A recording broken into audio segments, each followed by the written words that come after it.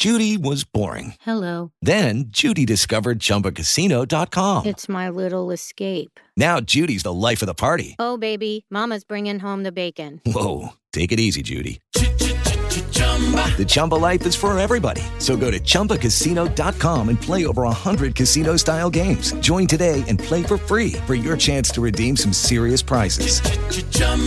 ChumbaCasino.com. No purchase necessary. Void where prohibited by law. 18 plus terms and conditions apply. See website for details. Blog Talk Radio.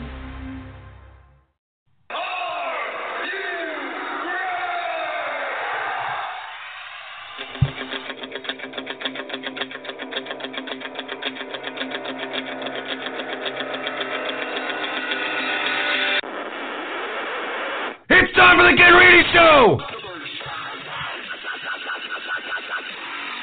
I am the best in the world at what I do. Give me the microphone and go away! The best in pro wrestling talk. And that's the bottom line, because Stone Cold Jackson.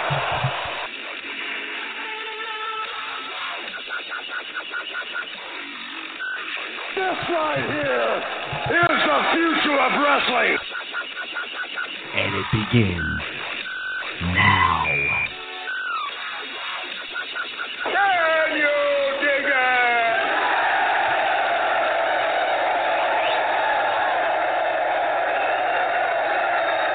Good evening, everybody. You tuned in to the Ken Reedy Show. We say what you think. Thank you all for tuning in tonight. It's funny. Thank you all who are on the Facebook Live feed tonight. It's funny, man, because like on the Facebook Live, I can hide some shit like on mic. People who are listening to the podcast or the radio show, whatever you want to call it. But I sipped some water during the intro and it went down the wrong pipe, and I was trying not to gag. So everyone on the Facebook Live feed got to see me kind of go like. So thanks for tuning in, Facebook Live. If you want to hear the broadcast, put on the Facebook Live. You can listen to us on blogtalkradio.com. I can't talk, man. It's been a long time. blogtalkradio.com/The Ken Reedy Show or thekenreedyshow.com. You can listen to the broadcast. You can give us a call. 347-838-9815 is the number to call if you'd like to talk. We're going to hit like wrestling. Hopefully, we're going to talk some politics, maybe even local politics. I have a lot of stuff to talk about, man. I feel like we took a few months off, and then all hell broke loose. So lots of stuff to talk about. But before we get into all of that, can I introduce my tag team partner, who is there in studio, which is awesome. Rocky Santiago, how are you doing this evening? I'm doing great, Ken. It's good to be here after a extended hiatus of the Ken Reedy Show. But like you said, Ken, like you alluded to, a lot of stuff going on in the world, both in the quote unquote real world and in the world of professional wrestling.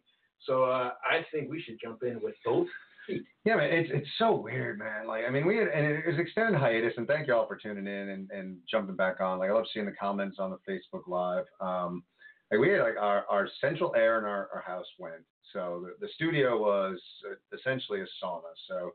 And it was August, so like, yeah, let's just take a bit of hiatus. And then other things happened, and it was just kind of, well, I guess an extended hiatus. So we are back. Lots of stuff to get into. First off, I actually do want to get into Pete Alonso, New York Mets. Holy cow, man. I mean, the rookie record sets the single-season rookie record for home runs last night.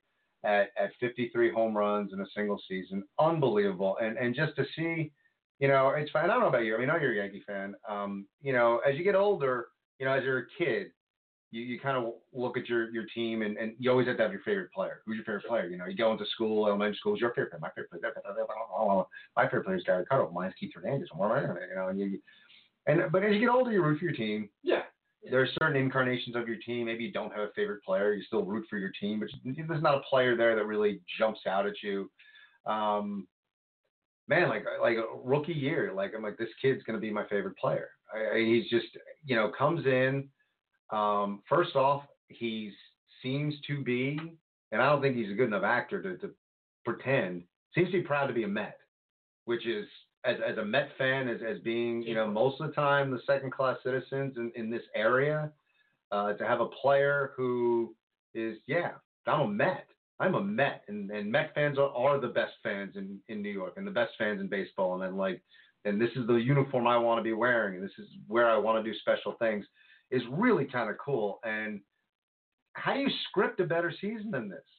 Aside, unless they went to the postseason, that would be it. But wins the home run derby, goes on to hit 40, then 50 home runs, sets the National League record, then sets the all-time rookie record. Unbelievable. It goes to how frustrating it is to be a Met fan, because the Mets they're going to set the single season rookie record. He's most likely going to win Rookie of the Year. DeGrom is going to probably win Cy Young, and they don't go to the postseason.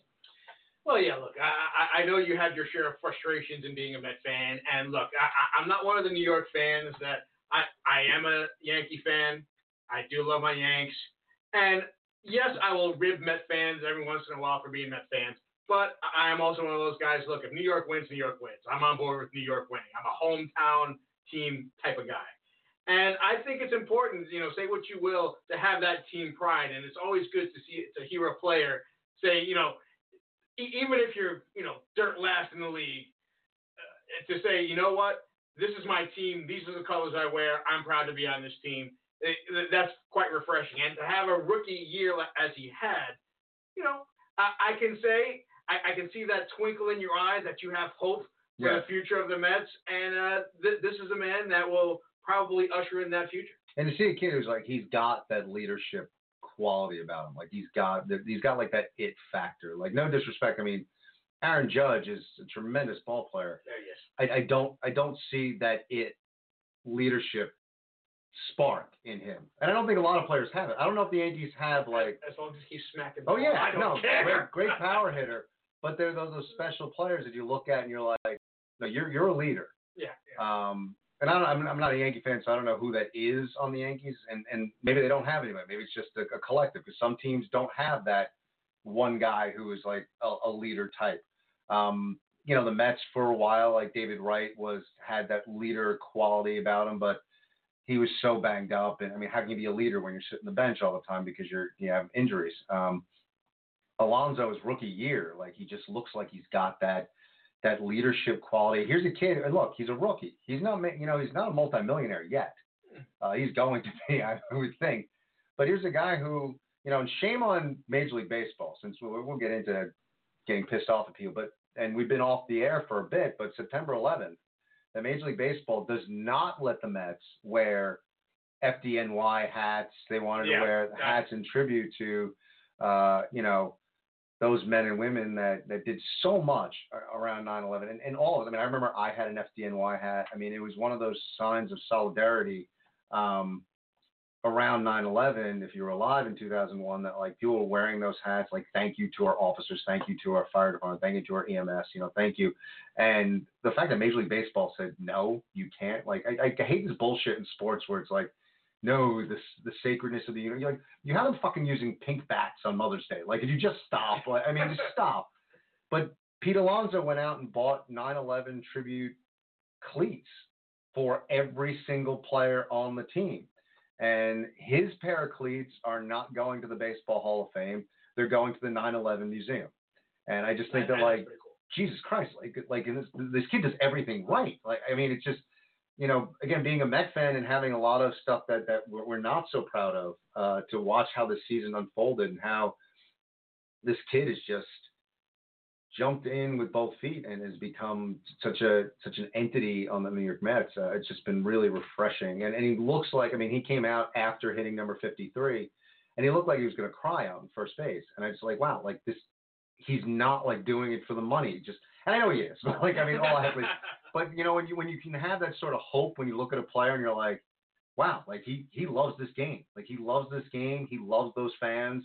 He loves what he's doing. It just was very refreshing. So I had to kick off the show and just congratulations, Pete Alonso. I doubt he's listening, but if he is, congratulations, Pete Alonso. And if anyone who is listening knows him, tell him we express our congratulations. Yeah. Tell him if he wants to call the show, he is more than welcome. Absolutely more than welcome. Even though I'm a Yankee fan, I will gladly accept this call. But it's interesting, like, and talking about 9/11, and we're going to talk some politics. Maybe we'll end the show with some wrestling talk to kind of we'll go a little heavy, and then we'll kind of we'll lighten it up. But I wanted to talk. 9/11 was interesting because I don't know why, but this year 9/11 hit me harder than it has in years past. I mean, it's just a day that I'm not going to sit here. It's funny, after 9/11, people would do like, well, my friend's brother's, cousins, sisters, aunt's best friend was going into the city that day and was almost in one. Like, just stop. Like, like, we're all Americans. It all like hit us hard. You don't need to make these like false, claims of like being there, being close, and whatever. So I admittedly, like, I didn't know anybody there, thankfully. I didn't lose anybody, thankfully, on 9/11. I know people who have. But it's still a day that just, I remember it vividly, and it hits me every year. But this year was like, it hit me a little harder for whatever reason. I don't know why. I still don't know why. It just I just felt really depressed all day. Like, I was really happy I brought my dog to work that day because I kind of needed him. Like, he was definitely my emotional support animal that day. But I was using this as a jumping off point where we are, like, as a country and politicking, because I had seen this meme that said, basically I would never want to go back to 9/11, but I missed 9/12, where everyone was just together. We were Americans. We were, Sure. We were looking out for each other. Everyone kind of knew what everyone was going through. And, I posted that, and I've kind of done like these informal studies where I start posting things in different places just to see the reaction. And it was interesting because posting it on my page, everyone kind of agreed with the sentiment. Everyone was like, I agree. And that was, I wish we can get back to just at least being, if we can't be, agreeable, like at least be kinder to each other to a certain extent. But other pages, like, I got ripped apart by like these super leftists. And again, I can't say, if this first time I listen to the show, I consider myself liberal. I lean left. But it was like, I don't miss 9/12 at all, when Islamophobia was at its peak and people were getting around. I was like, Jesus Christ, dude. Like, why does everything have to be a thing? Like, it just, and I don't doubt that happened. And I don't doubt that there are people that probably had like really bad 9/12s. It was kind of, 9/12 was not like just the actual date. It was a metaphor for some togetherness and some, I guess, a kindness that was going on in this country that we're missing. And no doubt, like, Islamophobia spiked after that. I think it's a shame. Like, don't blame America for that. Blame the terrorists. Blame the people who are extreme Islamists who did what they did, because their whole plot was, we're going to move to America. We're going to pretend that we're in with everybody. We're neighbors. We're buddies. And then we're going to blow shit up. Like, that was so naturally, if your plot was to blend in, then gut reaction is, well, someone else who's blending in, I wonder if they're planning something. So don't be mad at Americans, and don't be mad at people who aren't Islamic. Be mad at terrorists. I mean, essentially, that's who should be pissed at. But, it was just interesting, like, looking at that and how we've gone so far in politicking, and I looking back at it in my informal looking, I mean, I think that it probably started Clinton. I think we really started separating a lot, where like both sides were like really like just shooting venom at each other, especially with the impeachment of Clinton. And I think every president since, outside of maybe a year or so post 9/11 with Bush, I think we've kind of been veering off in two different directions. And it's not just that, I have my opinions on things. Like, I have my opinions, and if you have different opinions, well, then I'll fuck you, a yo motherfucker. And it just, it kind of like, it spoke to me when I posted that meme, how different we are. And it's interesting that everything now is extremism. And I wanted to talk about, certain things, like, one of the things that struck me, well, here's what happened to me this week. So I was, there's Greta Thunberg, the environmentalist girl who like spoke to the UN, and interesting, her take on things, and good for her. She's found something she's passionate about. But one of the things I wanted to look at is like, all right, like, there's a few things with her that I thought that really like kind of bothered me a bit. And the one thing that bothered me is coming from someone who works with someone with disabilities. And she is on the autistic spectrum. And I think, like, look, if you disagree with her stance, it's fine. Don't make fun of her. Like that you're kind of shit if you make fun of her, and you don't have a point. But if you look at like her when she spoke to the UN, I looked at someone who, look, one of the symptoms of autism, and she's Asperger's, is OCD and obsessive compulsive disorder. And I looked at someone who was a little bit obsessed with what was going on the planet and what's going on with the environment, and very doom and gloom.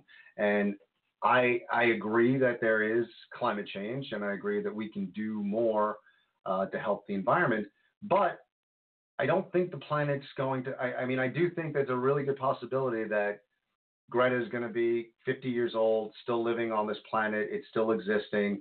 And it just frightened me because I don't know. I'm not going to judge her parents. I don't know her upbringing. I know her parents, at least her mom is a fairly popular actress, I believe, in Sweden. I just looked at someone who was really dangerously obsessed with something, and it looked like she was borderline having a meltdown. I didn't look at someone who was passionately talking to the UN. I looked at someone who was kind of becoming a bit unraveled as she was trying to speak. And I thought that was scary. And so I admire that she has a cause. I do feel like as an adult, when we look at things, you can't bash young people for being apathetic and then bash them for getting involved. But she is a 16-year-old kid. I'm not going to look at everything that she does as like law. But what was interesting, that sent me down a path because I was like, all right, so Greta, the world's going to end like tomorrow if we don't stop driving our cars or some shit. So I'm like, well, let me think about where we are as a planet, because it's weird. And this is where, like, I'm all over the place, but there's so much I want to talk about. But coming off of, like I said, with 9/11 and how we've gone, like, in such, I feel like we're so separate with the way we look at things, and things get so extremist that I do believe that humans are contributing to climate change. But I also believe that we've made changes, and I believe we've gotten better. Even in my lifetime, in my short 47 years on this earth, as a kid, we didn't recycle. That wasn't man. Like, we recycle now. There are electric cars that exist now. So in my head, I'm thinking, well, we have done things. We've done, and we can do better. I know when locally, when I walk over at Congress Lake and there's a whole bunch of litter and shit, like, that sucks and it pisses me off. Like, so we definitely can do better. But so it started me thinking, and I'm like, well, are we doing better? Like, could we be doing better? And it's all doom and gloom, which led me, like, basically it was like searching, like, how are we doing? Which led me to Steven Pinker. And I was like, oh, like, who's this guy? And it's all these rabbit holes. And I'll tell you something funny. I'll get into Steven Pinker, but the funniest thing is, like, I watched Steven Pinker's TED Talk, was really intrigued by him. And then I was like, I want to see what else he's been on. Like, I want to hear him talk about other things. So I do a Steven Pinker search. Of course, I find him on Rogan. It all comes back to Joe Rogan. Everything comes back to Joe Rogan. But Pinker does this TED Talk where he talks about that we're actually doing better. Mm-hmm. We are doing better as a whole with everything. He talks about the environment, and he states he believes that there's such thing as climate change. He believes we can do better, but we are doing better. As far as poverty goes, we are doing better. As far as racism and homophobia, we're doing better. And he's got graphs to prove it. And he sounds a lot smarter than me. So I'm like, there's plenty of data out there. Yeah. So, I mean, it was really interesting to head down that path, as I'm like, all right, now granted, there was a stat that came out that apparently the past 50 years, they keep stats on the haves and have-nots. And the gap is bigger now than it's ever been. So it's not like everything is hunky-dory. I get it, man. I get, like, that, there is racism. There is homophobia. There's some bad people out there. But maybe we're not as bad as people would lead you to believe. I think that Trump is kind of, when I started thinking about it, I think Trump is kind of, you've closed bars in your day, right? No. You closed bars. Anyone on Facebook thread have closed bars. Trump is kind of, like, when you think of, like, racism and homophobia and just bad shit, like, I think of, like, when the lights go on, when you're closing a bar and you realize how unattractive everybody is at that moment. Like I don't think we've gotten worse. I just think there are certain people that, for whatever reason, I shouldn't say whatever reason, but the way Trump conducts himself, that people who are like closeted racists are like, I'm going to come out and be openly racist now because I think my president supports that. So I think I don't think we've increased the number of racists. I don't think we've increased the number of bigots in this country. I think they might be a little more vocal right now. But it just, I found it really interesting, like looking at Tinker and like everything. It's like we are getting better. Like we don't have world wars. It's not like, we don't have things anymore where, hey, this country pissed me off, I'm going to go take them over. Because that's why shit happened, centuries ago. It was like, oh, you did this, we're going to take you over. That's just what we're going to do. We're going to get an army, we're going to march over your borders, and we're going to take over. And we're going to rape, we're going to pillage, and that's what we're going to do. We don't do that anymore. No. Wars are pretty minimal. And in all actuality, it's probably why tragedies like terrorist attacks and mass shootings are so horrific, because things have gotten better. So when that kind of shakes the foundation of stability, it kind of nails you like that much more. But it was interesting. So like that kind of like Greta led me down to Tinker, which of course, because all roads lead to Rogan. But it was interesting that we're not as bad, and it's not as doom and gloom. And I do think when we look at, it's interesting when you look at Pinker's data, to look at both sides, because when you look at Trump and he gets elected on Make America Great Again, we've been getting better. I don't think we ever stopped being great. Mm-hmm. So, Make America Great Again, that's a little bit of the bullshit.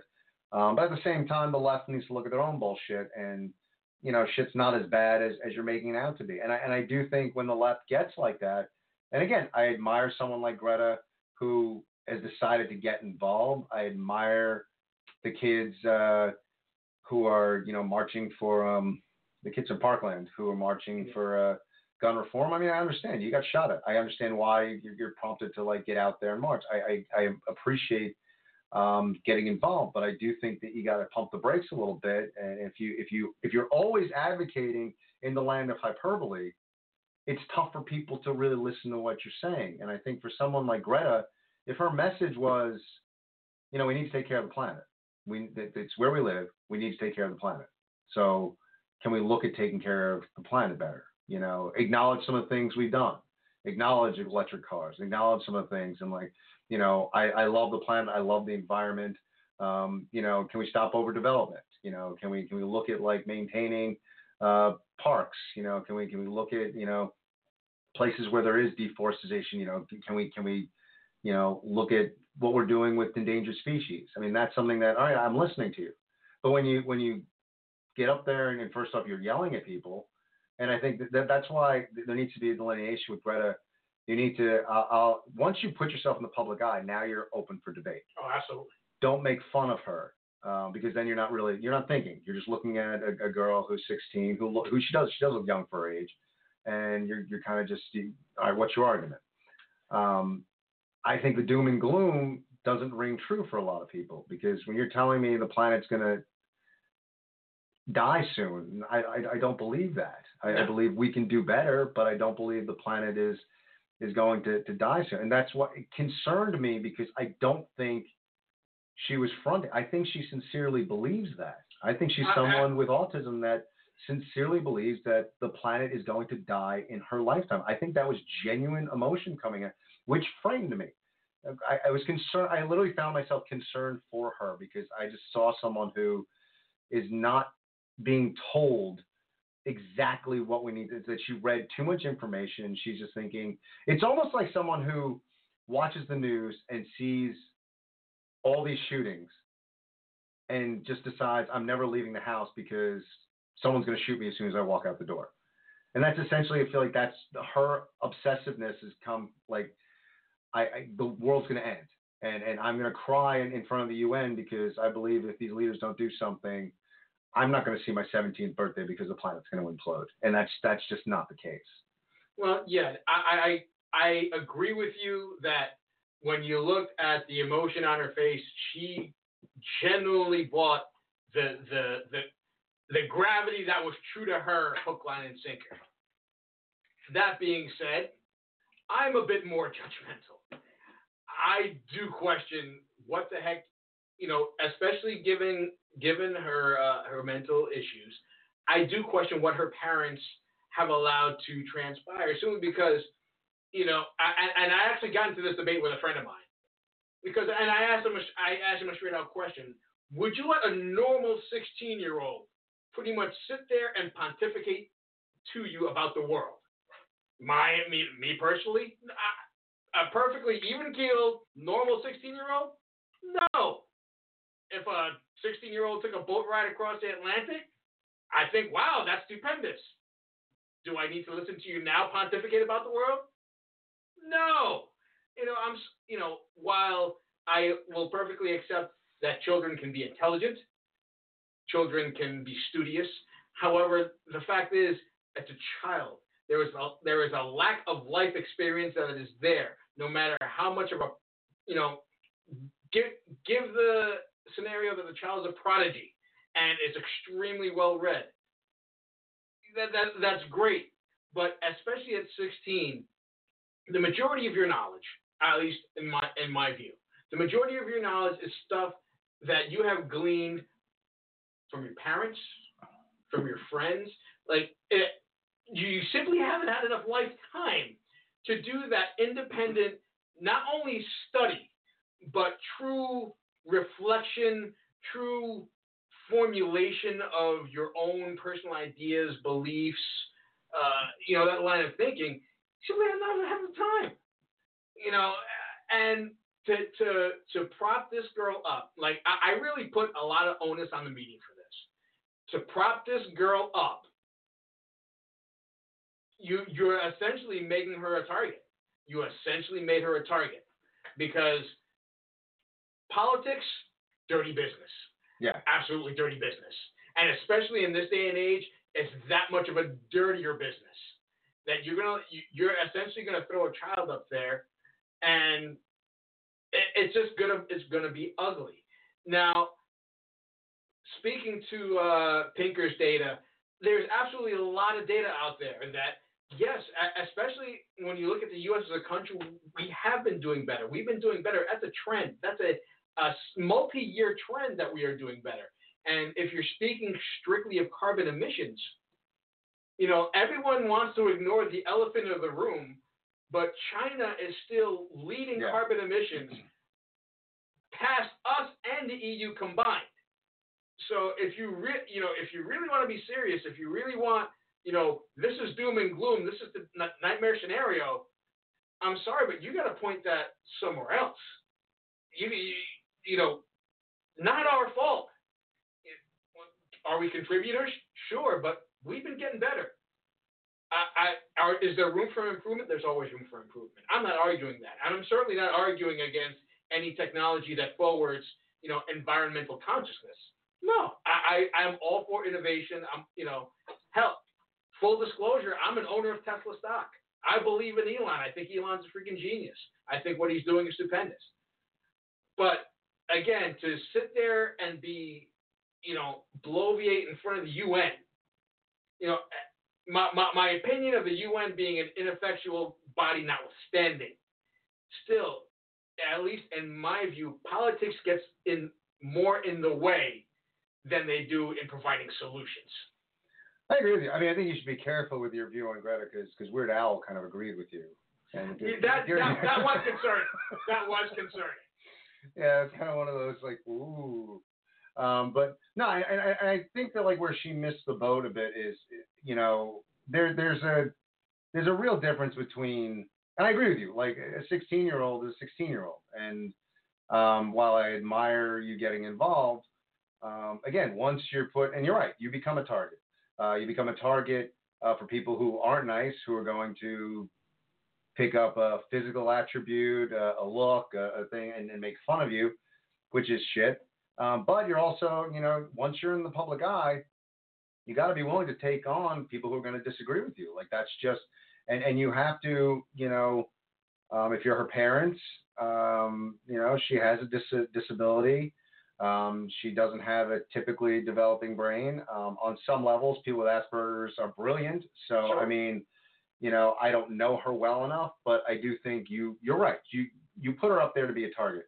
And I think her speech, while impassioned, when you get on the world stage as a 16-year-old and kind of come off as lecturing, I just didn't think it was the best thing. And she doesn't acknowledge any of the good, while saying, but again, it just looked like an OCD moment. It really did to me. And again, working in the field, I've seen it where she literally, I just think she believes the planet literally is going to implode on itself tomorrow.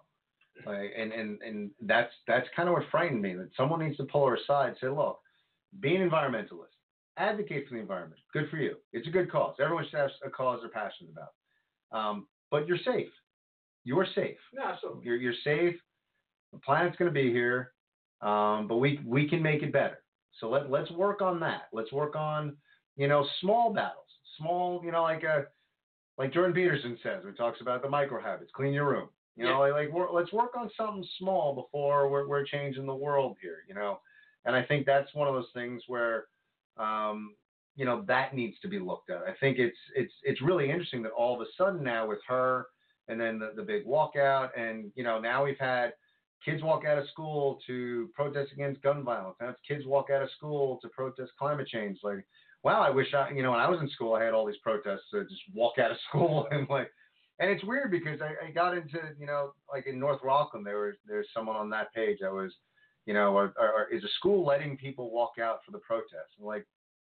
And by definition, it being a protest, no, you walk out if it's a cause you believe in. Well, yeah, and you take the punishment. Yeah, it's can I get a teacher's note? Yeah, it's no. That is not how protesting works. It's just funny because as much as this generation, and I went back and forth with someone on another page where they're like, baby boomers were the most selfish generation. I can't believe that, people call our generation entitled. Number one, when the baby boomers marched, people threw rocks at them, okay? The baby boomers, say what you will. I mean, because for some reason, nobody wants to acknowledge that Gen X is sitting there in the middle I'll fuck you both. Just stop the both of you, because the baby boomers just fucking retire so we can move up, and millennials back the fuck off, because this is our time to be in management. Then you get to take your spot.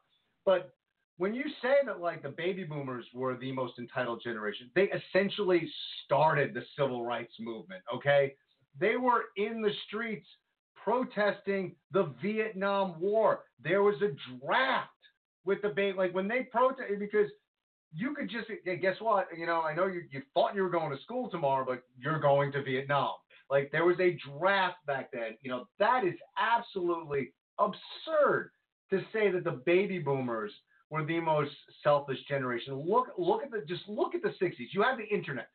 Look at the 60s. There were people that literally died. Kent State died at protests. Baby boomers, they were the hippie generation. They marched for everything. And they had really cool music and really cool drugs. That was the big. So to think that all of a sudden, because you're skipping school and walking around saying, some chant about the environment, that all of a sudden your generation is more involved than other generations. Stop it. The baby boomers had to get out there and protest without the internet. They didn't get something to go viral and then, look, we're all leaving school. They had to grassroots that shit. They had to True, very true. Flyers and stuff. So, so I mean, I did post something, and that's the thing with kids, and I hope parents and I had this discussion actually with my dad, that my dad is very you don't leave school, and I was like, well, why not? He's like, and I said, but that's the job of the parents.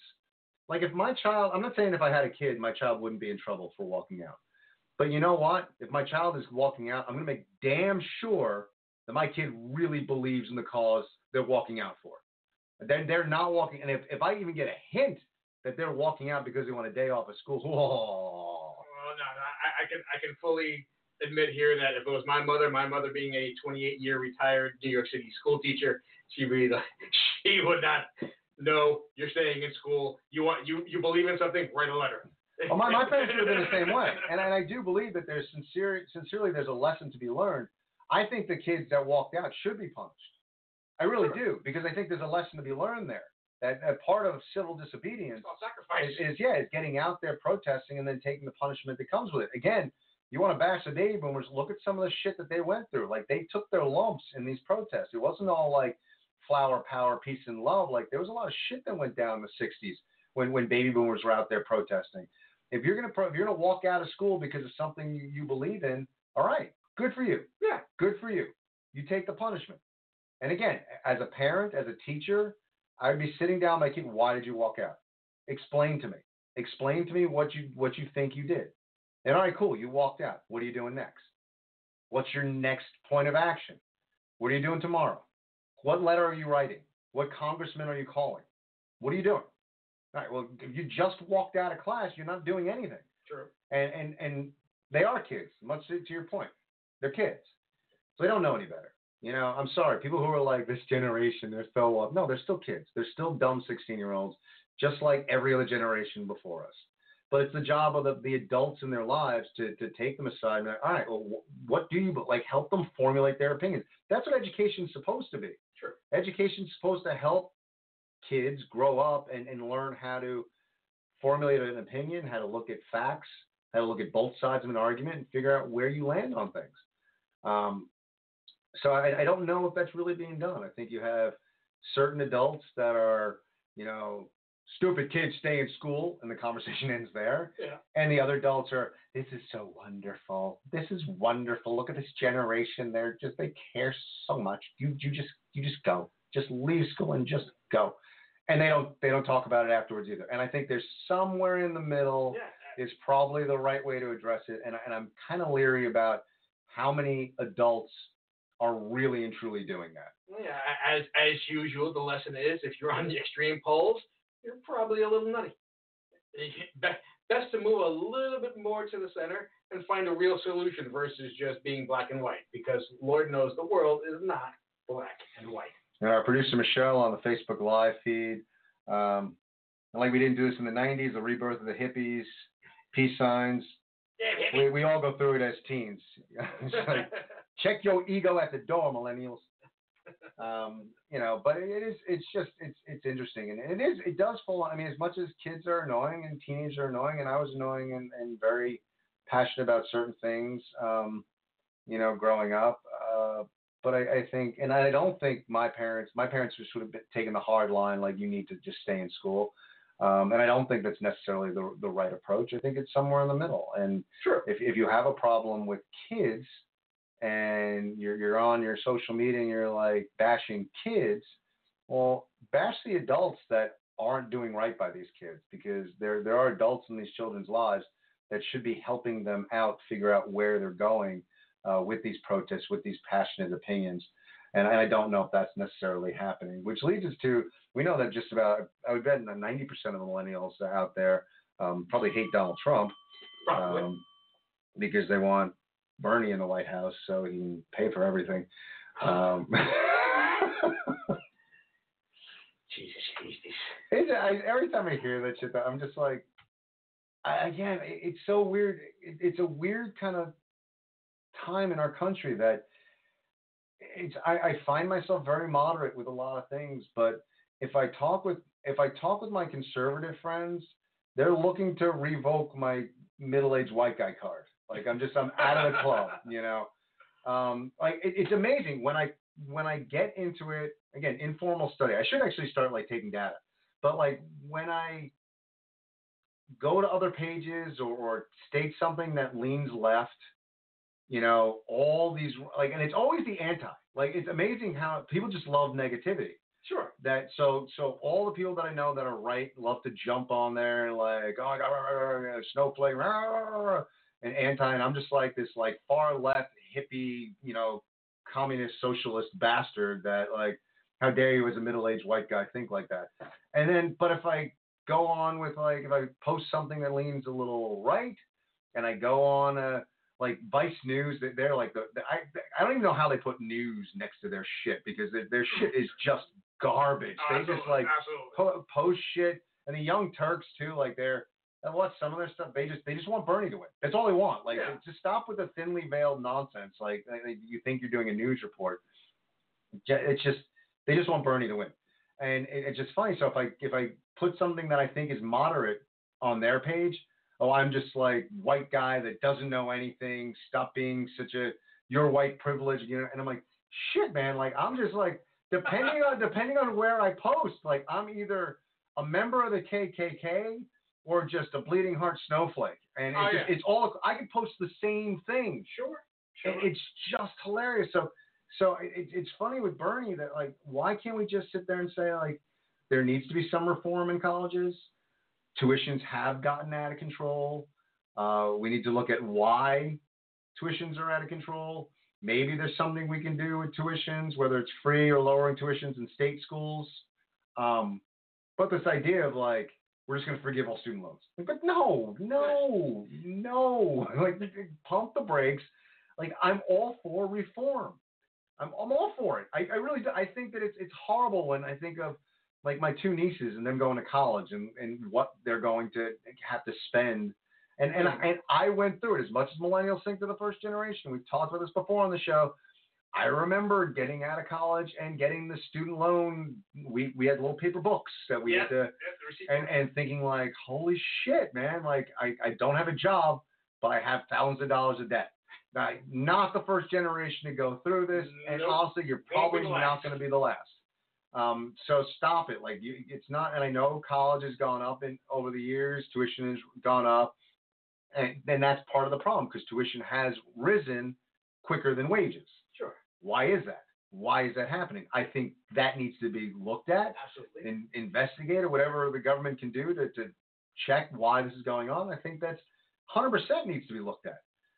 The extremism of like forgive all student loan debt to me is just like ridiculous. Well, I don't know if you've seen one of the more recent Bernie memes that have been out. That memes by and large are for entertainment, but some of them do bring up a good point. And the meme is one of Bernie's tweets, basically saying, having an education isn't a crime. We should forgive every single penny of student debt. And not, people have jumped all over that. Owning a home is not a crime. Forgive my mortgage. Exactly. Or owning a car is not a crime. Forgive my car note. It's freaking ridiculous. It's absolutely bloody ridiculous to think that. I honestly don't know how this isn't seen as bribing for votes. Like, really, it's really getting ridiculous. Because, I mean, number one, I don't think he can do it. Oh, yeah. And number two, like, it's just, and then here's the thing that no one's talking about. And I think I've brought it up on the show before, but, if college, in this country, it's, less people go to college than high school, obviously. It's like as you move up, and so like a college diploma is something that, helps you get certain jobs. Sure. It's something good to have when you go into the workforce. But a lot of times, like you apply for a job, it's like you need a college degree. And I get that. But the bottom line is, if every single person, let's just say for argument's sake, let's say Bernie wins, somehow he magically makes this shit happen, college is free. College is free across the board. Across the country, all colleges are free. No more student loans. Everyone can go to college for free. And the number of people that have, like the number of jobs in this country is not going to change. True. The only thing that's going to change is the number of people that have college diplomas. So the job supply is still going to be the same. So now you're going to be, instead of being a high school graduate that can't get a job, now you're going to be a college graduate that can't get a job. So what's going to happen then? If everybody has a college diploma, what's going to happen? People are going to think, all right, what makes people special now is a master's. So more people start going for their master's. But master's is not free because that's not under Bernie's plan. But what happens a few years down the road when like student loan debt, because so many people need to get their master's to get jobs now because a college degree is not special anymore. Yeah. So a master's has to be special. Oh, now we got to forgive all student loan debt for people going for their master's. No, it becomes this vicious cycle. Absolutely. There's the same amount of jobs there. So you're kind of, you're putting out this fallacy that, well, all of a sudden, if college is free, then you're going to, like, I didn't get a great job out of college. Like, it's not like all of a sudden the job market when you graduate is assured to be great just because now everyone has a diploma. Yeah. So it's just it's kind of a silly. Again, I agree with you. I don't understand how he's gotten this far on that, and people believe it. Like I don't think it's going to happen. Like and I like Bernie on Rogan. You know, I think he's a guy that he, you know, in a soundbite world that we live in. I don't think he's great in that world. I think his sound bites, he comes off as, you know, someone's crazy grandpa. But when you listen to him in long form, you know, I could buy into a lot of the stuff he's proposing. But I just think forgiving loan debt just not going to happen. It's just not realistic, and it's silly. And for those of us who have paid back our student loans, it honestly, like, yeah, it would kind of piss me off. Like, you know, I mean, like, shit. Yeah, I mean, you know. And what are you going to do for that? I mean, there are people that, like, you know, are in the workforce now that are struggling with other loans like that. You know, it doesn't make any sense. No, and honestly, I think Bernie and Biden are like neck and neck, just grasping for that, you know, crazy grandpa trophy, because you know, both of them, they can come out with some off the wall stuff. Well, probably Biden just seems to have like a lot of like missteps and just yeah. You know, he loses train of thought and stuff, which is not good when, I mean, reality. And I don't know, like, it's not good, you know, if you were younger and did that, people don't jump to your faculties right away. But when you're older and you have a mistake here, or you misquote something there, you know, it's like, like, is he too old to be president? What's interesting now is that, I mean, Biden is still the prohibitive favorite, but Warren is. It was interesting. There's a show on POTUS where I think it's called By the Numbers or something, but they do like, it's just by the numbers, which is great. So you don't get like opinion, you just get facts. And when they're splitting up Democrats in this country by demographic, Warren's in second place in all the demographics. Which is interesting. She's not leading anywhere, but she's second place. So she's the most consistent out of all the Democrats. What was really intriguing is, like, it was something ridiculous where, like, older Democrats, Biden has, like, it was something like 60 or 70% of the vote. I mean, really high. I think right now, like, on the average, he's around 40. For Democratic voters under the age of 30, he was like at 8%. He was like, well, and Bernie was leading that category, which is interesting that, like, the other old guy, but he's leading that category. But when they divvied up, like, men, women, age, minorities across the board, you know, people like Biden is really popular amongst Black Democrats. So in that demographic, he was really popular. Surprisingly, like, Bernie doesn't resonate with Black Democrats. So it was interesting, like, listening to all the numbers. But Warren is right there in second place across the board, which is really interesting to see what she's going to do. But, like, you know, as politics as a primary season is rapidly approaching, we potentially have an impeachment. So it's like holy cow, which is just really, I mean, it was interesting, you know, doing the show tonight, and as we changed formats and we're like, you know, we'll talk about just about anything. It was like I really didn't have much of an outline for tonight, which was probably very obvious, but like there's more than enough shit to talk about. Oh yeah. And you know, Trump and what he's doing in his presidency. You know, yeah, I think he's going to give us a lot more material to talk about. It's really interesting. I don't know where this is going to go right now.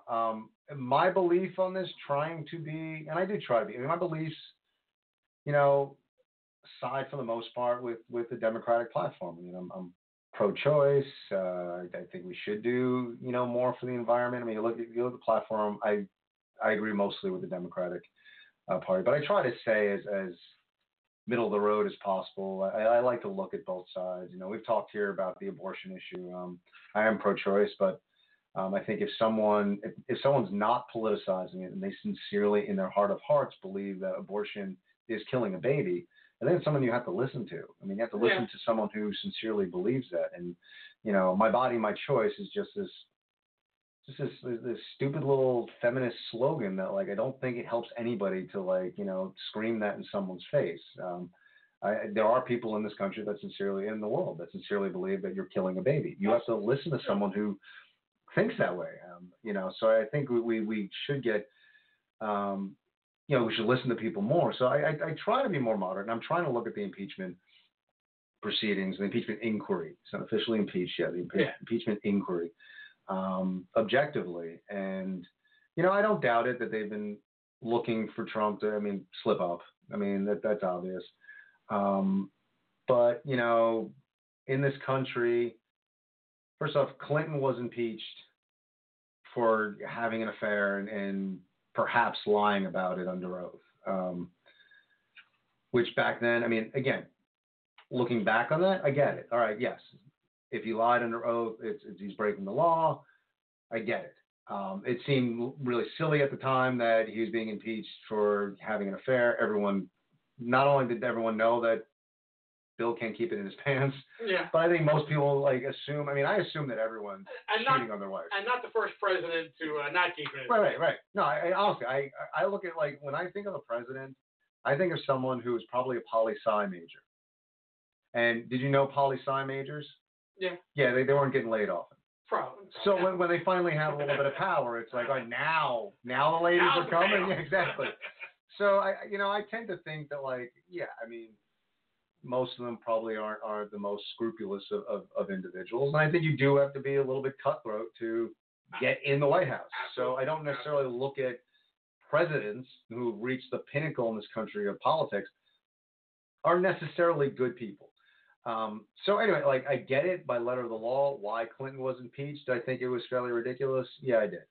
And trying to be down the middle here, the stuff I'm hearing about Trump in the phone call, to me, what I've listened to, what I've read, it warrants an inquiry. To me, it does. And it's not, I don't like Trump. I don't think it's great. I think for being a citizen of this country to root for an impeachment is wrong. Ultimately, we all have to live here. We don't necessarily want, our country falling apart. And honestly, if Trump needs to be removed from office, if this plays out, that's not good for our country. It might be good long term, but our president being removed in the eyes of the world, we're weak. We're going through a lot of internal turmoil. So, long term, I get it. If Trump broke the law and the investigation shows that he deserves impeachment and the Senate looks at it and they say, Jesus Christ, we need to remove him from office. All right, that's why checks and balances are in place. Sure. But to root for it, I don't know if that's necessarily the best strategy as a U.S. citizen.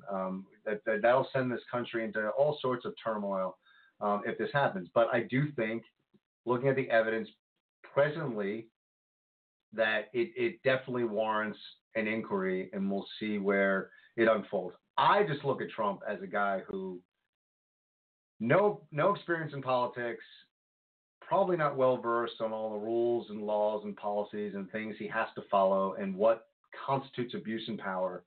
He's used to running his corporations however the fuck he wanted to and doing whatever he did. And he's the head of this corporation we call the United States of America. And I think he runs it less like a president and more like a CEO. And the art of the deal. I'm wheeling and dealing. I'm doing this to get that. I'm going to do this to get that. I'm going to promise this to get that. And I think it's second nature for him that, this could be wrong, and I'm not shocked that he would do it. Yeah. So I think it warrants an inquiry. Well, inquiry, what have you. And for full disclosure for our listeners out there of the Ken Reedy Show that are just joining in or are newcomers, I do lean right. I consider myself more libertarian than anything else. I can agree with an inquiry, but, I know we were having this discussion pre-show. I don't think it's going to lead where the majority of Democrats want it to.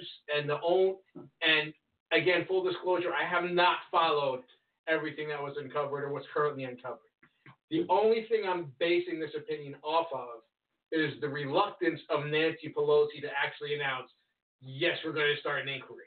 Because I would think that Nancy Pelosi has been chomping at the bit, has been absolutely just waiting for that opening in order to start some sort of impeachment hearing. And at least from the limited stuff I've read, she was very reluctant to do that in this case. So something tells me and it may come out in this inquiry, it may come out in further investigation on it. Something tells me it's not as rock solid as some folks would want to believe. But I'll reserve judgment for when the information comes out. Well, I agree with you. But that's where, like, I'm disheartened. And this goes back to, like, at the beginning of the show where I'm talking about, where we've gone as a country and how separate we are. And what's really disheartening and disconcerting, and even when you see the people on social media, the people who lean left are like, we're going to get them. And the people on the right is, the Senate Republicans will never remove him from office anyway. This is a wild goose chase, blah, blah, blah. And to me, I'm just trying to look at it as this is what checks and balances were there for. Absolutely. And Nancy Pelosi's reluctance, I can appreciate. When I kept hearing things like the Democrats don't want to impeach because it could hurt them in 2020, that shit bothers me, because that shouldn't. These are our leaders. Like, that should not come into play. And the Senate will never remove Trump from office. No, that shouldn't come into play. Like, it shouldn't be, well, he's our guy. We should, if there's enough evidence to warrant an impeachment, he should be impeached. Period. I don't give a shit what party he's part of. And it shouldn't come into play, well, this might damage the Democrats in 2020. No. It shouldn't be, because in essence, you're almost like backing off. And it's kind of exactly like Trump is in trouble for trying to do something for political gain. And you're thinking about not doing something because it might hurt you politically. It's kind of in the same ballpark. It's not the same exact thing, but it's kind of in the same ballpark. Like, the Constitution is telling you, if you have evidence that says that this president is abusing his power and he did something, whether it's against the law or against policy, whatever it is, and by your reading and you have your caucus together and he deserves to be impeached. Not, for 1 second, you should not be thinking of November 2020. You should just be thinking, we impeach. And this is my problem with politics. Right, exactly. It's a constant tug of war from your side versus my side versus your side. It's not about it.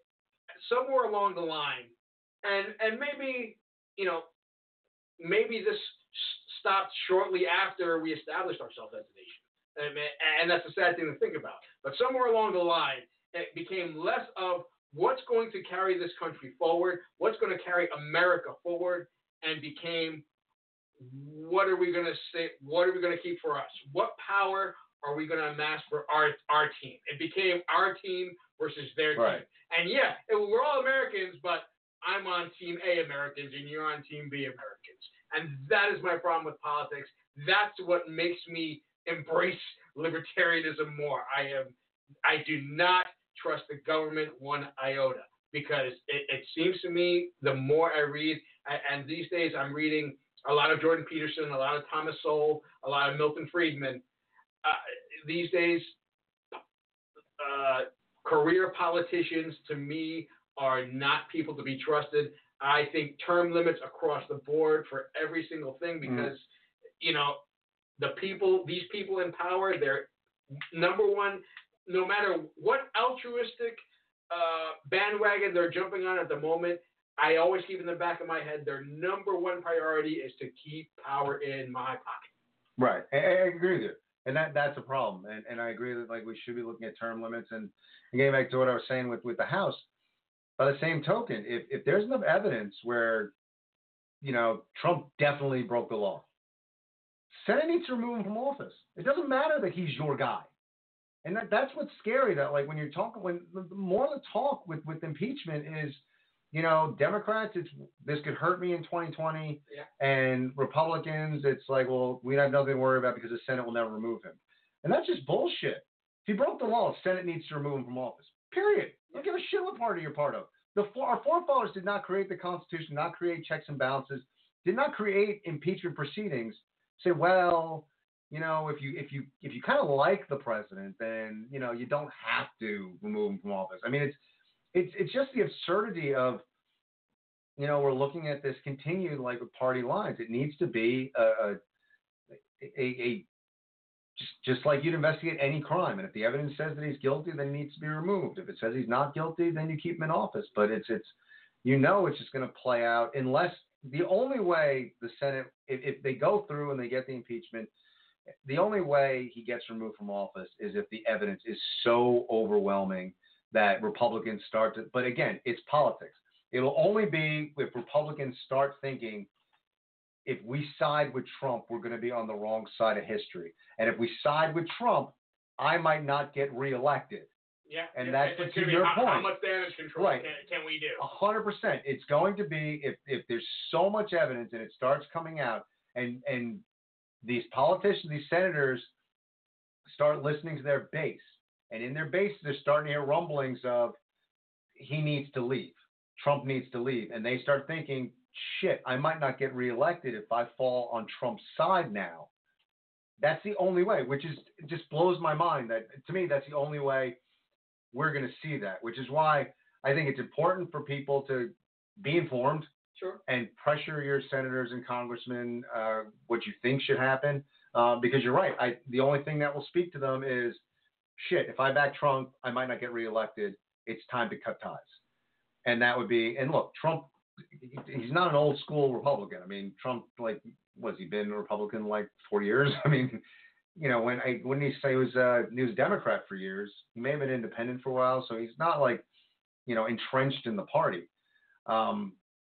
It would be just politically, this is going to be suicide if we side with Trump. And even if Trump gets reelected, we're all not going to. We need to cut ties. That's the only way he's going to get removed. Well, yeah, no, and look, politics is funny that way because it's funny. It's funny you say about, you know, Trump being a Democrat, then being an independent, then being a Republican. Even in our local politics here, you have some representatives that are coming up for the vote in November, and they're on the Democratic side. Yeah, it's weird. The Democratic ticket and on the Republican ticket. It's bloody unbelievable. We can get someone on here like from local politics that can make heads or tails. Like I couldn't believe when I heard that. I couldn't believe. Yeah, it's crazy. Local politics, like, is, you know, doing the show, and we're getting local politics. I just wanted to bring up the authors you're reading, and I'm reading some Peterson, and I've just gotten into Pinker, and I want to pick up one of his books. But I do think that people now, especially now where we're at as a country, start reading thinkers. Absolutely. Start reading, you know, people who are looking at issues and they're looking at them logically and they're thinking these things through. Stop listening to politics. Stop, get off social media. Stop doing that. Just start to look at issues based on facts and figures and people who are smarter than you and how they look at things. It's really opened my mind up to, you know, broadening my opinions on things. And again, it doesn't change. I'm still Democrat, still left. You know, I still have most of my political beliefs, but listening to and reading intellects have definitely changed a lot of how I look at things. And Jordan Peterson's, you know, clean your room. Get your life in order. Get your shit together. You know, if your shit's not together, how are you supposed to presume to tell somebody else how they're supposed to conduct themselves if your stuff's not together? And that's like one of the biggest piece of advice, like from Jordan, I think is awesome. That, you know, you need to get your life together and get your, you know, clean your room is kind of a metaphor. Yeah. But I think that's really important that, you know, start off small. Start off with those micro habits that if you are a young person and believe so wholeheartedly that we need to do something for the environment, we really need to, you believe that climate change needs to be rectified, whether you want to, whatever your timetable is, and you think that, you know what, like, clean up your town. Get a group, you know, go back to your high school, get a group together and go to the local park and pick up the litter in your local park. You know, if every single community in this country, in the world, had groups that were making sure that, you know, litter was picked up, and like, the world would be a better place. And I think it speaks to the quality of Jordan's writing in that someone who leans left, like you, and someone who leans right, like me, can read the same text and still gather a lot of information from it. Right. And the funny, like, it's interesting the people that I'm finding and listening to and reading, because it's funny because the left and right both hate him. You know, where I'm like, and I found myself kind of thinking, probably because of Jordan Peterson, that if I'm pissing off people on the left and the right, I'm probably on the right track. I'm probably on the right track. So, you know, I think that's important. And local politics is just, you know, it's funny, man, because like local Republicans, if you tell local Republicans we need to stop overdevelopment because we need to care for the environment, they will scoff at you. But if you tell them that we need to stop overdevelopment because of the Hasidic Jews, well, hell, they are on board with that. And it's just been crazy. I mean, you saw the Storm is Brewing video. I did see right? the Storm is Brewing. For those who aren't from Rockland County, it's been crazy politics here. We've made national news. And doing the show and getting involved, and again, the whole, clean your room metaphor. If I'm going to be on this show, if we've gone to, talking politics and everything else, wrestling, politics, we talk baseball today and everything else in between, I feel like I got to do something. I can't just, talk the talk. I got to walk the walk. So I'm like, all right, let me go look at local Democrats and, try to get involved in local politics. And in the midst of like me deciding to get involved, this whole controversy happened. And, it's an interesting dilemma because I have always been against overdevelopment in this county. When I moved here as a kid, there was definitely a lot more trees and a lot less buildings and a lot less housing. The overdevelopment in Ramapo has become the sticking point. And it's a tough kind of road to look at because there's no doubt, like the video, people who interpreted the video as anti-Semitic, I get it. There was no actually anti-Semitic language, but the video, the tone was. Sure. It was there. If you're going to look at that video and say the tone was not you're lying to yourself. Okay, the facts were there. Not going to lie about the facts. Like there was a lot of facts that were spot on. There were no out and out lies. But look, like I think we all should be smart enough to understand subtext, to understand themes, to understand the vibe of something. And the vibe of that video is definitely anti-Semitic. It wasn't just we're against overdevelopment. So it's been interesting. Like the Republican Party, for the most part, in Rockland County, is using this as like their rallying cry. Whereas it's kind of become like directed at a certain group of people, which has kind of been interesting because I feel like it's put the Democrats kind of on their heels, and all the Democrats are doing now going to Democratic committee meetings. Most Democrats we're also against overdevelopment. We're kind of all on the same page. But what's happened is the Democrats have been put in a position where the Democratic Party has to condemn the anti-Semitism, but we're not coming out and saying, but this is what we're for. So it's right now the anti-development sentiment, which most Rocklanders agree with, is largely being received. The message is largely coming from the Republican Party, and the Democrats are just kind of sitting back saying, "You guys are being anti-Semitic," but we're not coming out and saying, "But we are also against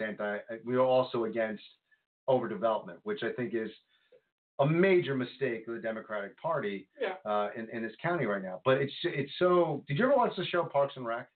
I have watched on occasion.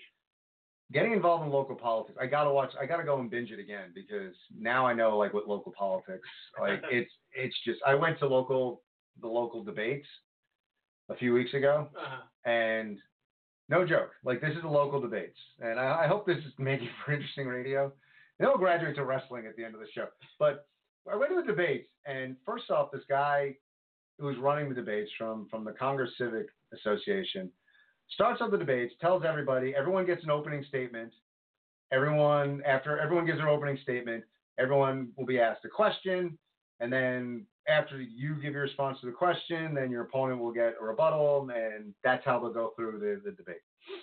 So Dan Garcia, who's running for councilman, he's running for our ward, was first one up, and they call him up, and no joke, first thing, the guy gets his name wrong. He gets his name wrong. He says, like, we're going to go with Mike Garcia, which is funny because he's running against Mike Graziano. So he said Mike Garcia, and it was like, okay, which one? You took like one last name and one first name. And then finally, when it was finally established that he was going after, it's my dog barking, I don't know what's going on. But when he got that it was Dan Garcia's turn. Then what happened was he asked him a question. So Dan basically got his whole opening statement got cut off. Lovely. So poor Dan was kind of like trying to find his way right off the bat, and eventually, you can tell he got a little thrown off, but then found his way and made some comprehensive points. And, and then somewhere in the middle of the debates, the moderator decides to tell us a story about how he needed a light at a crosswalk fixed, and how he called the state didn't get back to him, so he had to call the state again. They didn't get back to him, and he needed the crosswalk. And I'm just like, are we really listening to this? Are we really listening to him tell us a story? He's not a candidate. He's the moderator. And then as I told, like national news, right? Overdevelopment, the Hasidic community in Ramapo, the Republicans being anti-Semitic, like everything. The storm is coming, and then there was like hate packages, I guess, like dropped on the lawns of Republican candidates. I mean, all this shit made national news. Okay, Rockland for bad reasons, because nobody knows that Rockland even exists. Most people who live in New York, like in the city, is like that's just part of upstate. Yeah, which pisses off people from Rockland. That's upstate. So, he never asked any questions about overdevelopment. The moderator never asked anything about overdevelopment. Okay, midway through the debate, this is what he asks. So, New York State environmental law that they're looking to do away with plastic bags. They're looking into they want people to use reusable bags, but they said they will have paper bags, but paper bags will come with a 5-cent per bag charge. Okay, should the charge be passed on to the consumer? That was the question. Yes. For everybody, for people running for councilman, for people running for town supervisor, for people running for highway department. Everyone got the question. We spent about 45 minutes on paper or plastic. With all the shit going on in this county, we're talking paper or plastic. And I get it, because what happens is when you're in that world, okay, you're up there on stage, and somebody comes out and says, well, this is what I feel. Then everyone's like, well, I need to rebut now. So now, everyone had to, go, and I'm like, are we really doing this? Are we really talking paper or plastic? But that's been getting involved in local politics. I'm like, okay, so this is what. There go my growing hatred of politics. But it's been really fascinating to watch all this, because I think it's, as you say, you hate politics. I think what the Republican does, whether you like it or not in Rockland County, they've set the narrative. They've put the Democratic Party in Rockland on their heels. They've come out strong against overdevelopment. They've come out with, some people have come out with the video is questionable. Some of the rhetoric that you hear is questionable. Pete Bradley, who is in charge of our ward, have no idea what he's done for our ward, but he is championing the cause of overdevelopment in Round Hill. Okay, but I think he's tapped into that. People are passionate about it. It works for him. So it's he's not running for re-election. I would all but bet money he's going to run for something. There's something up his sleeve. Apparently he couldn't his job. He got a promotion or something, so he couldn't do it anymore. He's putting himself. The guy has never met a camera he didn't like.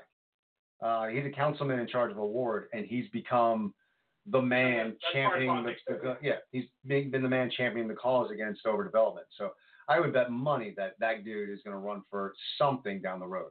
But again, it's subterfuge. No one's asking, well, what has Bradley done for our ward? He's what is he advocating for us in Congress and Valley Cottage?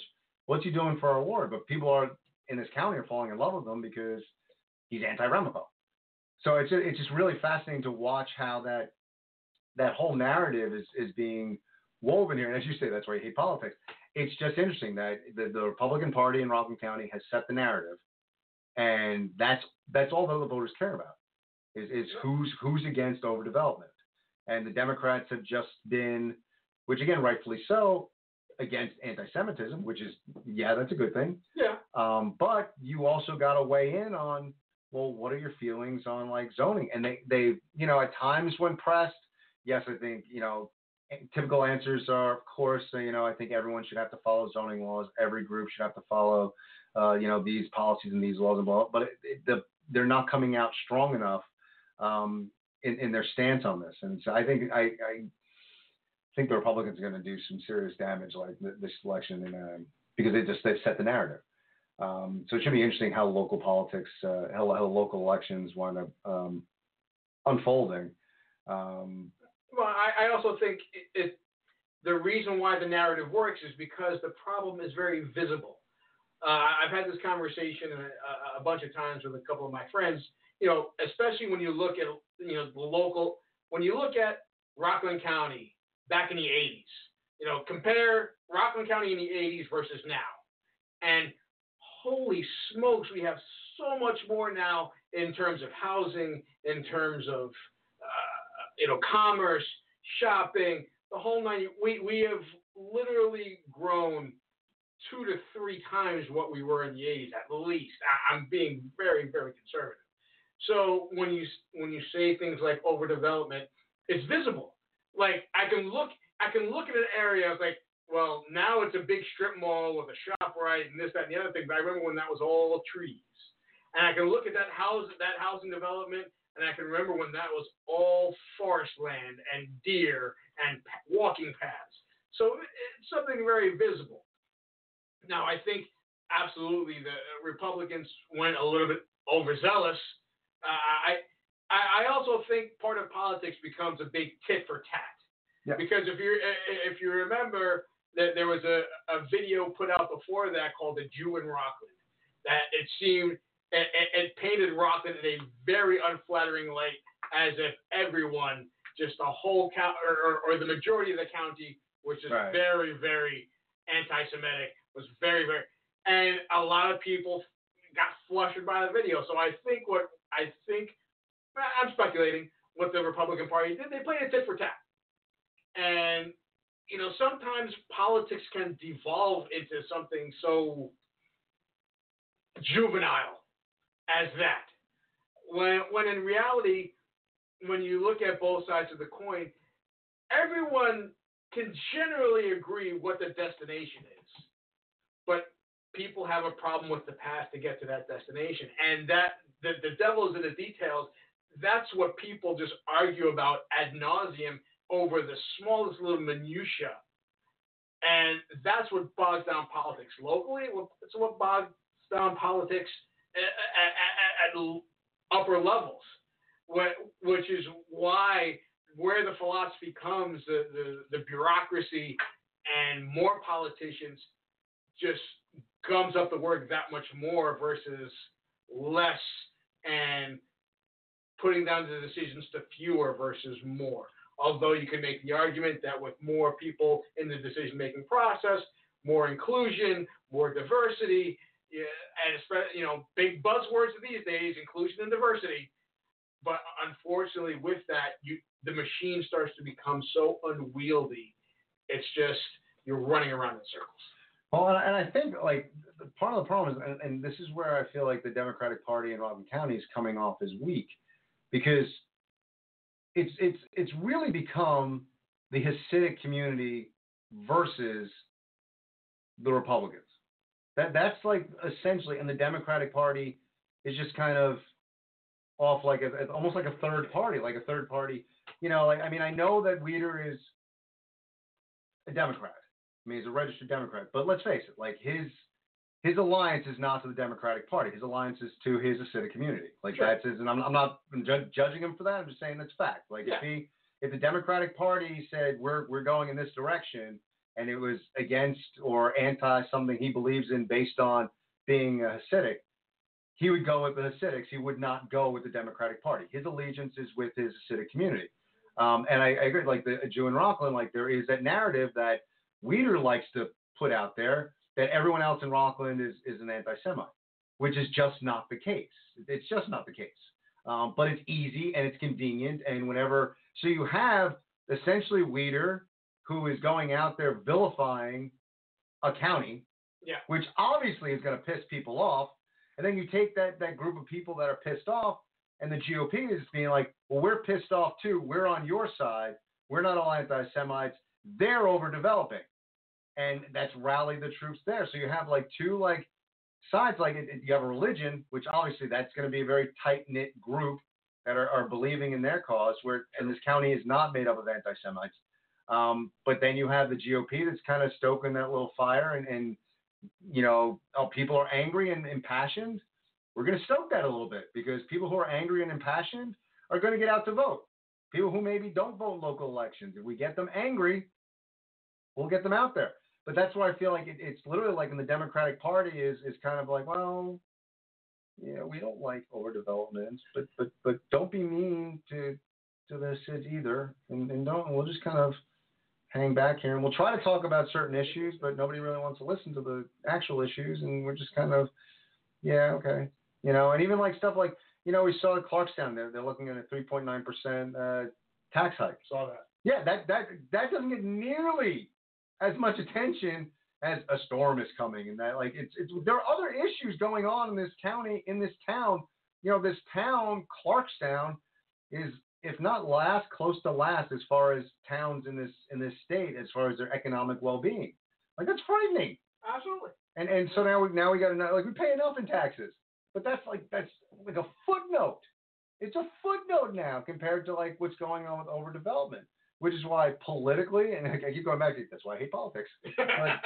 But politically, it's a good move. It's a good move. I mean, let's say, I'm not saying I agree with it, but the Republicans and what they're doing as far as stoking the seed or planting the seeds of controversy and letting that controversy grow and getting people all like pumped about that controversy is smart, because it's going to get people out to vote. It's going to get out people to vote Republican. Is it the best thing for the county? I don't know. I don't like overdevelopment. I certainly don't like 3.9% tax hike. Nope. So I'm anti both those things. And I'm pro dog. I wish I could bring my dog to more parks. So I mean, and those are issues that are just not being talked about. That's a Reedy platform. Exactly. I am so curious, like, what it would be like to run for local office. I just think it would be quite an interesting journey just to kind of do that. I mean, I don't know. Like, even just like going to the debates, I'm like, wonder if I could pull this off.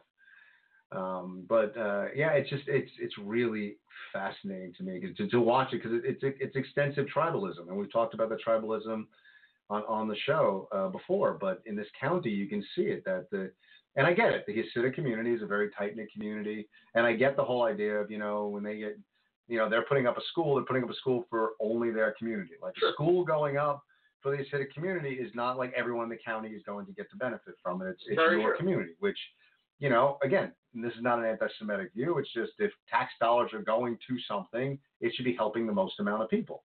I'm not against you and your religion and what you choose to do, but if I know my tax dollars are going towards something, I want it to be for the broader good. Well, yeah, and that's part of it. But if you look at what's going on in this county, it is extensive tribalism. And obviously the Hasidic community is a tight-knit tribe, and they stick with each other. They live together. They dress alike. I mean, it's a very tight-knit, quote, tribe, which essentially is almost against like the rest of Rockland, and Rockland and the GOP is kind of rallying their tribe, and it's an us and them kind of thing. And it's everything we've talked about as far as the country and liberalism and then tribalism in this country and everything going on. Like, you can really see like the microcosm of that in Rockland County, how things are unfolding locally, and the anger that, people are pissed. It's crazy. It inflames passion. A legislative meeting that occurred to talk about all this stuff, like, wound up like you couldn't get in. There was like hundreds, if not thousands, of people that tried to get into a local legislative meeting. By contrast, though, when they were talking about the tax hike, you could get in. Crickets. So I mean, it is interesting that, like, with George Holman, the town supervisor, who is a Republican, like, we can sneak in the 3.9% tax hike. We're running a deficit under his watch, but we'll whisper about that financial stuff, but we'll like pound the pulpit with overdevelopment. Exactly. It really overdevelopment. Exactly. It totally is, and it has like people snowed. We're like, all right, the tax sucks, but I'll pay that because overdevelopment is bad. It's just weird, and I just find it. And I'm not saying that like the Democrats across the board, like I think there should be a mix, especially in local politics of both sides.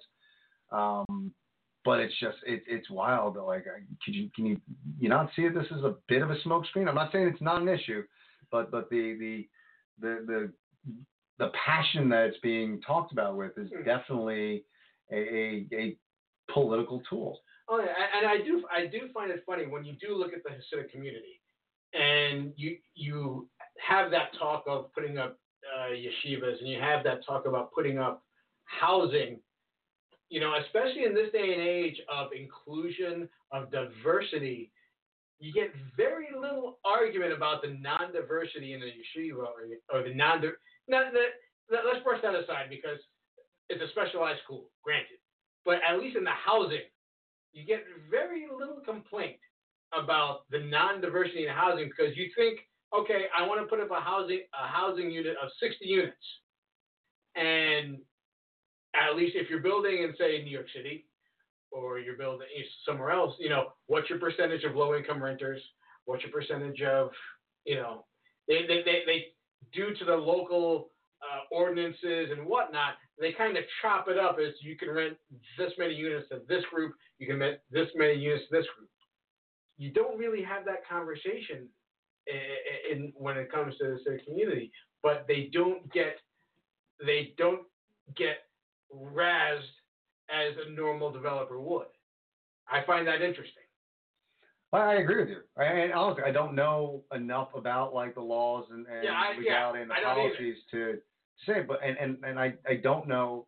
All I know is that it is a very tight knit community. I don't know. I don't even know. I was friends. I mean, growing up in this area, and that's why, you know, I take offense when you start calling like Rocklanders like anti-Semitic. Like most of my friends were Jewish growing up here. You know, it was weird because like Congers, I grew up in Congers, and Congers was much more Christian Catholic kind of vibe, and New City was more Jewish.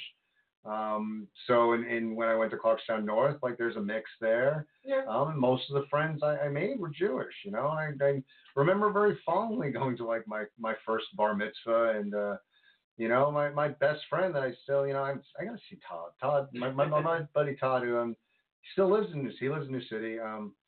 He was my best friend like growing up. You know, I met him in junior high school and stuck with him, and we're still in touch now. We don't see each other nearly as much as we should, but you know, and he's Jewish. I mean, so to look at Rockland, you know, I mean, it's not anti-Semitism exists. Absolutely. I mean, it exists there, but I do think that there's a, you know, when you look at Clarkstown North, where it really is, you know, Congers is a much more Christian kind of town, and New City is predominantly Jewish, and they mix in that high school, and you don't see like fights all the time, and you don't see like, you know, they're not burning crosses on the football field. I mean, they coexist. So I think for the most part, we coexist, and then we should be able to have a difference of opinion without being labeled anti-Semitic. And that's where Weeder, to me, is wrong. Yeah. You know, the minute you disagree with them, he wags his finger in your face and says you're anti-Semitic, and that's wrong. And it's not, you're not being an advocate. You're spreading your own special brand of hatred. It doesn't come off as hatred because you're not obviously burning that cross or wearing a white hood, but it's the same thing. You're sitting there with your group, and you're saying, well, if you disagree with me, then you're a bigot. Yeah. And that's not fair. Like, we need to have a discussion. But I think in Rockland right now, we're far beyond discussion. I just hope we don't get to the point where things get uglier. Yeah, sure. Sure. Right now, we're just yelling and posting mean things, and people are saying, vote H and I. That's all. That's the other thing also with Democrats, you know, and I wish we were stronger. I see everywhere in Rockland, vote Rose H and I. That's the candidates. I don't even know, like, again, like you're saying, candidates are in different parties. I'm trying to make heads or tail out of what the hell the ballot's going to look like. But like, there's no Democrats that are posting vote these rows, or this candidate is on this row. Like, why are we not, you know, more out there just saying, no, wait. Like, there are two parties here, you know, multiple parties. You know what I mean? And it's just kind of, I just feel like right now, getting involved, I just feel like we're coming off as weak in this county. Yeah, I know, it's funny. I kept looking, I'm like, we're not getting this back. Yeah, we are not getting into wrestling at all. So bad. But we really wanted to get into wrestling, but I guess taking like a few months off was just, it was kind of tough to get to wrestling. Sundays are tough. Also, I started working on Sundays every now and again, so we might wind up changing the day. I don't know. But SmackDown is coming to Fox, so it's going to be a great show. I think it's going to be a great show. You know, maybe next week we'll react to because we got Kofi against Brock Lesnar, which we talked a little bit off air. Should be interesting. I mean, I don't know what you do storyline wise. I don't think you can have Kofi win clean over Brock, and that's the extent of the wrestling conversation. I think it's a tough sell. Yeah. And I think you brought up the really good point that new viewers that are watching wrestling on Fox to see that little shit beat Brock Lesnar, immediately it's like, this is unrealistic. I can't watch this. So I think you gotta take in, WWE needs to take into account a Fox audience in addition to a wrestling audience. And some of the stuff that you've let slide in recent years. Beat him down to a DQ. Right. You can do that. You can totally do that. Yeah. Have him kill him. Yeah. Just have him kill him. Homicide in the ring. People will definitely tune in the following week.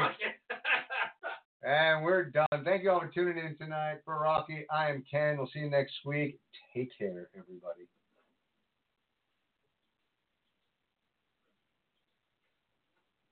Hello, it is Ryan, and I was on a flight the other day playing one of my favorite social spin slot games on ChumbaCasino.com. I looked over at the person sitting next to me, and you know what they were doing? They were also playing Chumba Casino. Coincidence? I think not. Everybody's loving having fun with it. Chumba Casino is home to hundreds of casino-style games that you can play for free anytime, anywhere, even at 30,000 feet. So sign up now at ChumbaCasino.com to claim your free welcome bonus. That's ChumbaCasino.com and live the Chumba life. No purchase necessary. VGW. Void where prohibited by law. See terms and conditions. 18+.